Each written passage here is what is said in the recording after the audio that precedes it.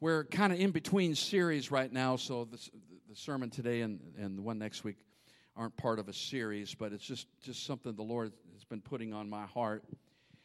And I don't know, there's 4 or 5 places in Scripture that are my absolute favorite places, and I spend a lot of time there. And we've preached over this area several times, but one more time I need to go back.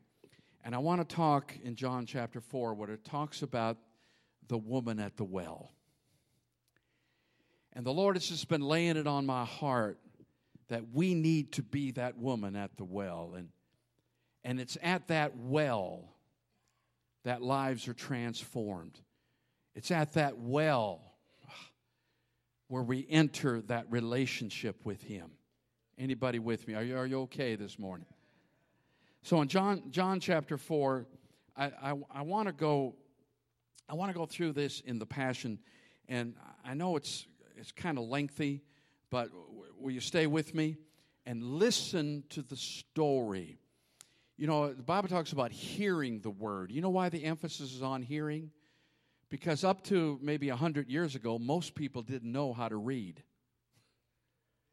And a major part of the service for almost 2,000 years was reading the Scripture. Because for a lot of people, that's the only time they heard it. All right, they're bored. I don't know. That didn't go anywhere, Lord, I know.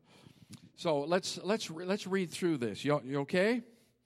I want you to try to visualize this, okay? Soon the news reached the Jewish religious leaders known as the Pharisees that Jesus was drawing greater crowds of followers coming to be baptized than John. And by the way, people think that John may have reached as many as 200,000 people. I mean, it was a huge thing. Now Jesus is drawing greater crowds. Although Jesus didn't baptize, but his disciples baptized the people. Even Jesus delegated.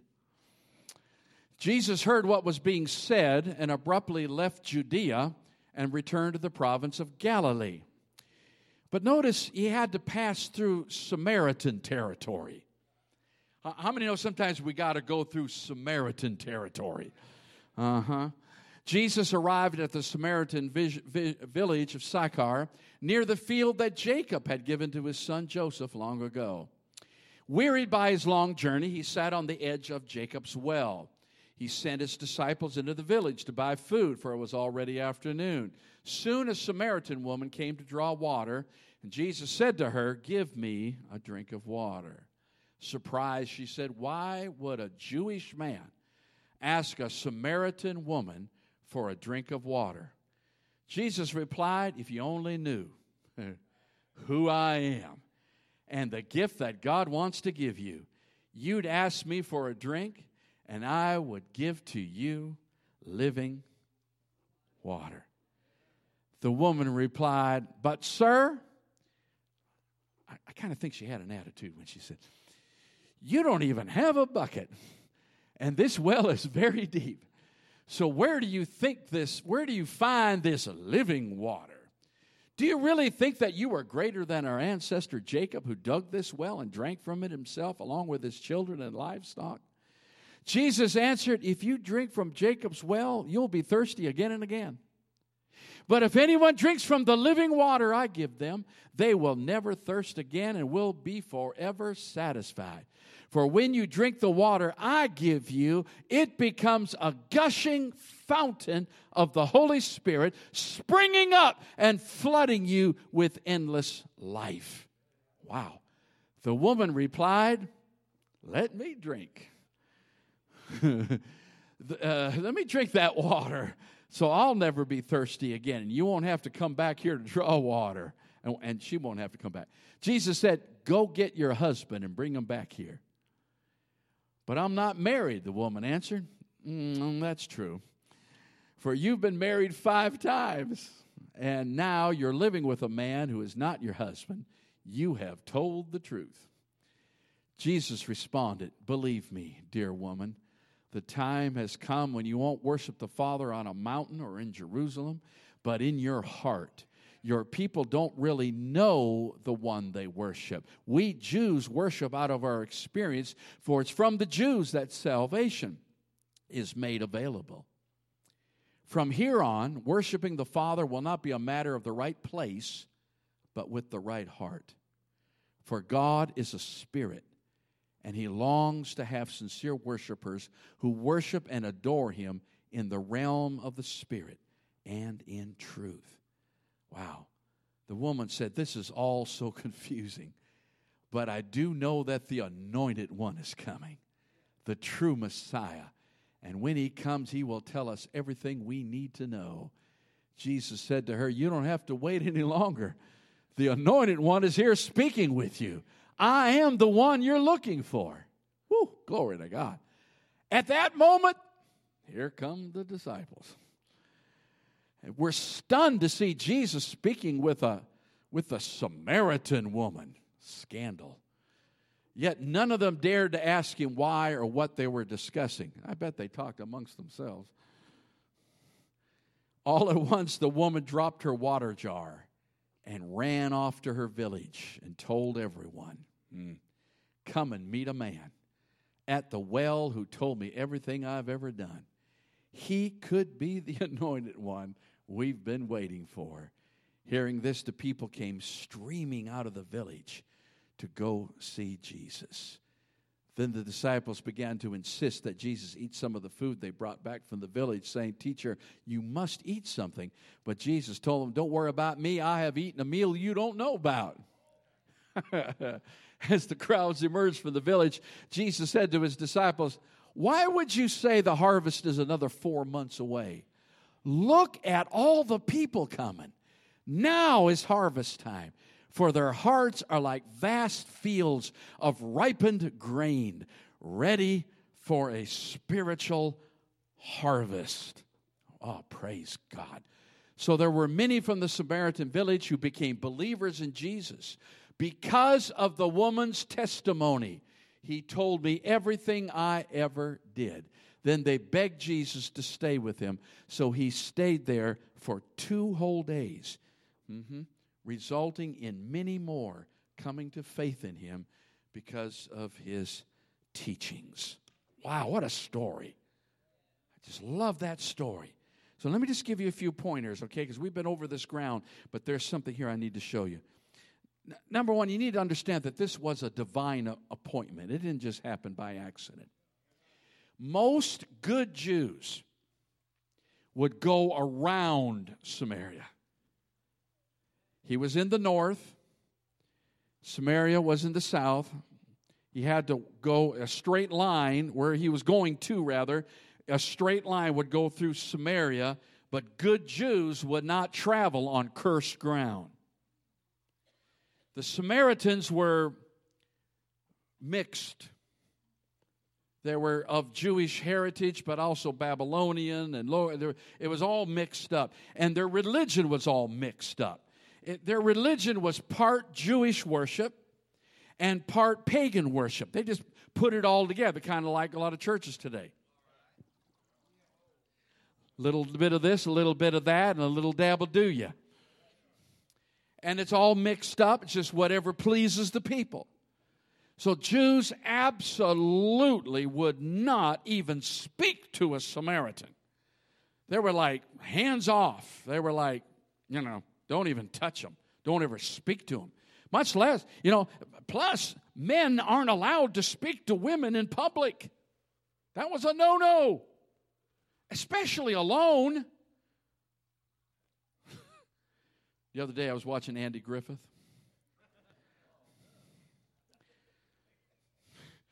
Remember that story where Barney messed up and Thelma Lou wanted to teach him a lesson? And she started dating Gomer to make Barney jealous. And she gave, I don't even know where I'm going with this, and she gave Gomer a kiss on the jaw. And Gomer went back and says, you know what that means? You know what that means, Andy? That means I got to marry her. Because a kiss on the jaw, he said, when my mom and dad got engaged, they just shook hands.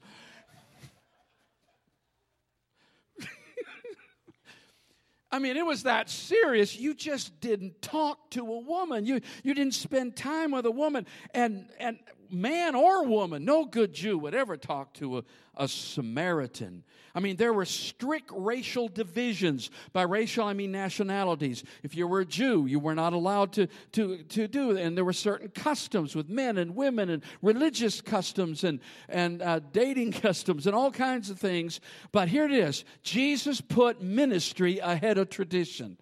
Jesus put ministry ahead of customs. He put ministry ahead of divisions between people. And it really doesn't matter what the world tries to put us, what boxes the world tries to put us in. And the world says you can't associate with that and you can't run with them and you shouldn't be seen with them. Well, listen, hallelujah, let's put ministry first. If we'll put ministry first, you might wind up in places that good Christians don't wind up in. You might start kind of fellowshipping with sinners.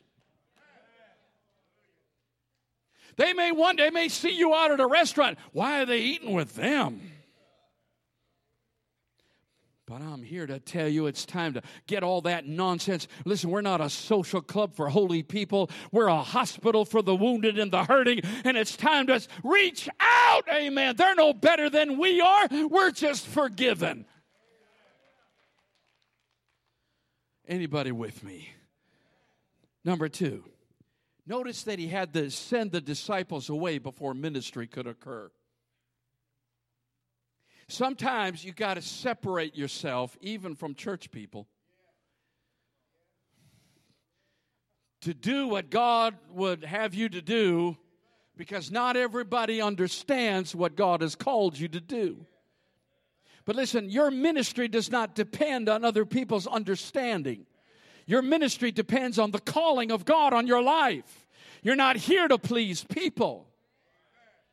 And they say, well, how do you know? Because it doesn't take 12 guys to get a meal for one. You send Judas with the money bag. He goes through McDonald's window and orders for 13 and brings it back. It doesn't take 12 guys to carry that many Happy Meals. Are you with me in this place? So he sends them all away. And he's just sitting there. Number 3, Jesus realized that regardless of other people's opinion, this woman, a woman, oh my God, to all of you out there in La La Land who still believe women can't preach, I'm here to mess you up. Take that, Facebook. Amen. I'm here to mess you up because it's whosoever will. Don't let anybody hold you back because of your sex or gender or race or creed or background or your past or what other people. Listen, like I said, it doesn't matter people's opinion. It's time to get off that well and do a great work for God. Give God praise if you know what I mean. Amen. Amen. Come on and shout to the Lord. Say, that's me. Listen, this woman was probably a hurting woman. Now, I don't know why she went through 5 marriages. I don't know if she killed all her husbands. I don't know or she just, they all died of stress. I don't know. But apparently this was a woman of attitude. So maybe they did die of stress. I don't know. But she's been through 5 marriages. She's finally given up on marriage, and now she's living with the guy, right? Number 6. Jesus knew that, and he didn't say that to judge her.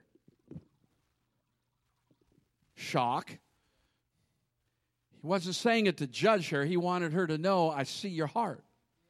I see who you really are. Not to judge you, but to help you. Wow, this is a powerful thing if you'll get a hold of it.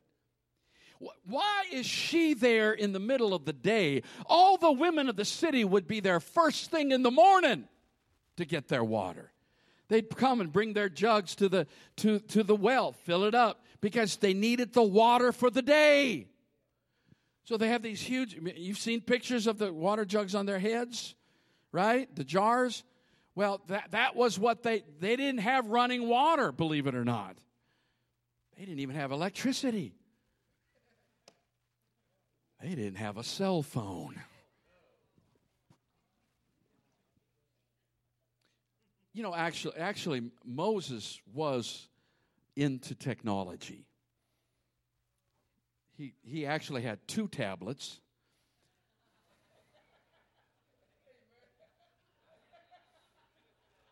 And he downloaded from the cloud.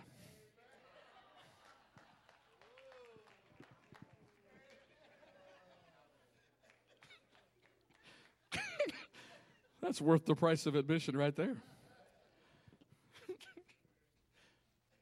She comes in the middle of the day because she's tired of the women talking about her. Oh, there she is. You know, she's been married 5 times, and now she's living with that guy. And you know, you can imagine how scandalous that was 2,000 years ago. And this, you know, and she says, you know what? I'll just come in the middle of the day.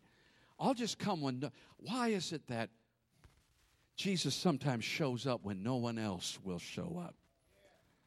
How is it that we find Jesus sometimes when we're trying to avoid trouble? How is it that the Lord can find us? Because, like I said, this was a divine appointment. I'm here to tell you, whatever you're going through, whatever your past, whatever you're dealing with, whatever people are saying about you, I'm here to tell you today, He's sitting at the well and waiting to have a divine encounter with you. And He's doing it on purpose, amen. He is seeking you out. Oh, His goodness and mercy is chasing me down, amen. And He's trying to find us in our situation. Anybody thankful for Jesus? Can anyone testify? He's been good to me all my life, amen. He was good to me before I was even saved. We got to get this out of our head. If I got to do good works and I got to be holy so He'll love me. He loved you when you were nasty. He loved you before you even knew about Him. Amen. He saved you not because you did something awesome. So why do we now think we need to work our way into heaven? It doesn't work that way. Amen. He loves you unconditionally. Oh, if you love Jesus, give Him a shout. Amen. Wow. Hallelujah. I like the gradual revelation that he, you know, the woman first just calls him a Jew. And then she calls him sir. And then she calls him a prophet. And then finally she says, you know, you might be the Messiah. And I think that happens to us too. We meet Him as Savior, but then He becomes Master. But listen, I'm here to tell you, at some point He can become friend and Father. He's a good, good Father. He had been with 6 men. Jesus was the 7th. Jews reading this story recognize in the narrative that there's some betrothal language here. That it's actually talking about a man and a wife getting married. That's why I brought Gomer into this. And it's hard for us to see it now.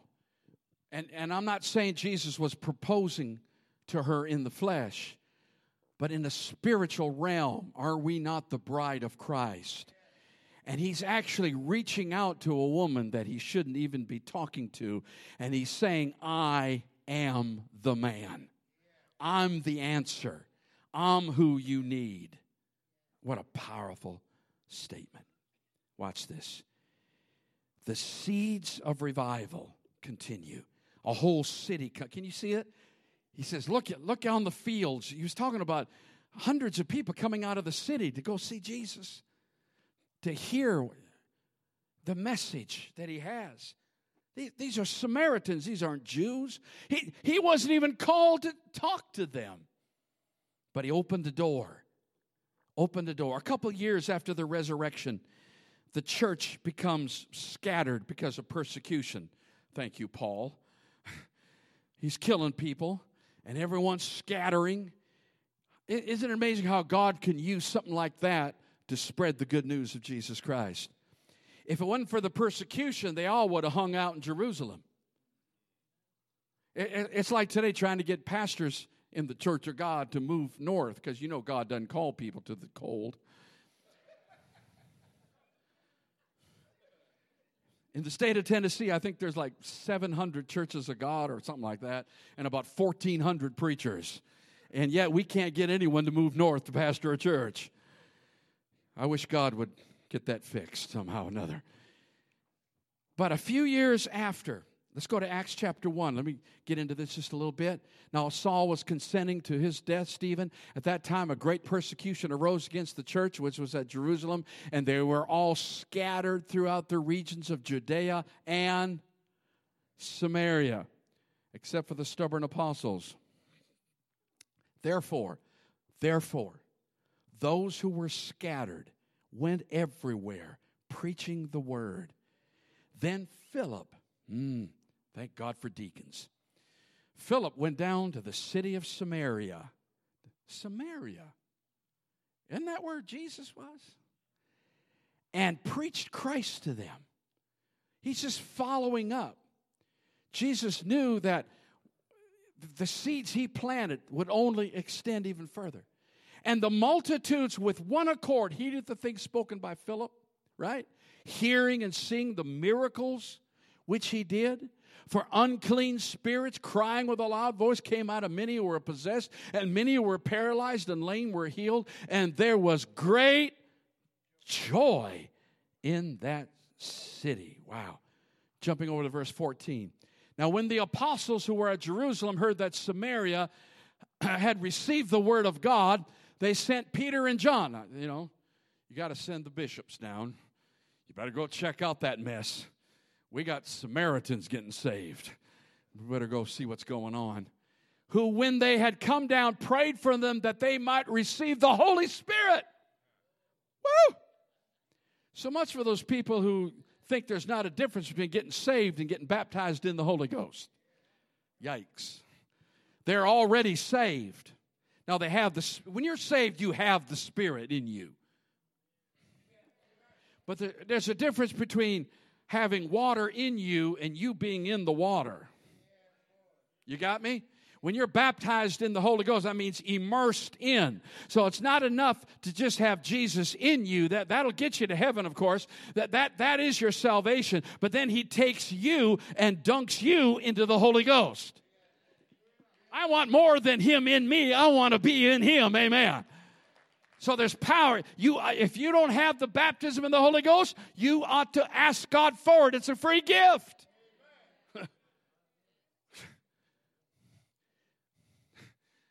If I were going to give you if I was going to offer $100 bills up here, y'all be running up here. Hello? Well, he's giving you the Holy Ghost. And we got people sitting around saying, well, I don't know if I want that. Let me know how that works for you. For as yet he had fallen upon, fallen. We're not talking about salvation here. We're talking about the Holy Ghost falling on people. He had not fallen upon none of them. They had only been baptized. You only baptize people that are saved. Baptized in the name of the Lord Jesus. Then they laid their hands on them and they received the Holy Spirit. Praise him. Amen. You got me, you got me, you got me? But the story doesn't end there. The story doesn't end there. Revival breaks out. All kinds of things happen in Samaria. But whatever happened to the woman at the well? The Bible doesn't give us a name. But church tradition does. So let me close with this. According to church tradition, ancient history, her name was Photina, Photina, and it's where we get the word in English photo, which is, and we get the word photo meaning light, to shine. And that was her name. And the Bible says she didn't just win that city. She went on over the years to win thousands and thousands to the Lord. It was said in Christian tradition that she was equal with the apostles. This woman that's not allowed to preach is equal with the apostles. She finally gets to Rome, and she so got on Nero, emperor. You know, you're doing something when the emperor, you get his attention. Emperor Nero killed her as a martyr. Come on, guys, let's worship. But I want you to hear how she died. Nero threw her in an empty, dry well. A well. She died in a well. You know where I'm going.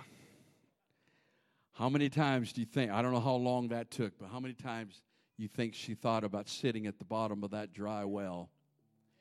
You can only go 3 days without water. So she probably sat there for 3 days in that empty, dry well, thinking about the first day she met Jesus at a well. Are you hearing me? And those words going over and over and over. If you come to me, you'll never be thirsty. Come on, 3 days without water, which means she's dying.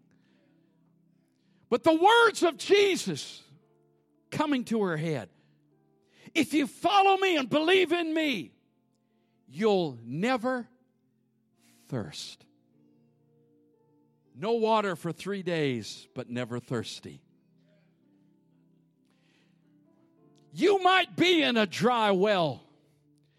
There may be nothing on this earth that can help you. You may know people where the doctors say there is no hope. There may be people, you may have had times you were so depressed you couldn't get out of bed. Financial difficulty so severe. Whatever the situation, there seemed to be no hope. Everyone's given up on you, but you don't need natural water. You don't need natural solutions. You need to go to the well.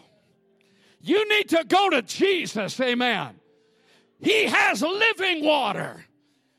Unquenchable, oh my God, well water that just never, listen, the world might dry up, your solutions might dry up, everything might dry up, but I'm here to tell you, Jesus never dries up in your life. He's a constant source of healing and deliverance and power and grace. My God is able this morning, above all things, to touch you at the well. It's no coincidence you're here this morning. It's no coincidence. He is sitting at the well. He's driven off everyone that's going to stop you. What would happen? What would happen if we would finally just find our place in God? I wonder how many of us could win a city for God. How many of us, how many lives could we touch? If we could just start drinking from the well. Anybody with me? Drinking from the well. Stand with me. Let's worship. Jesus.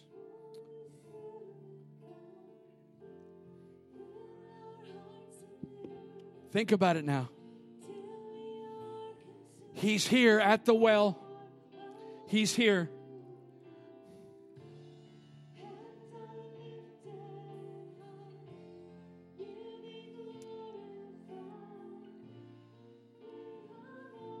Oh.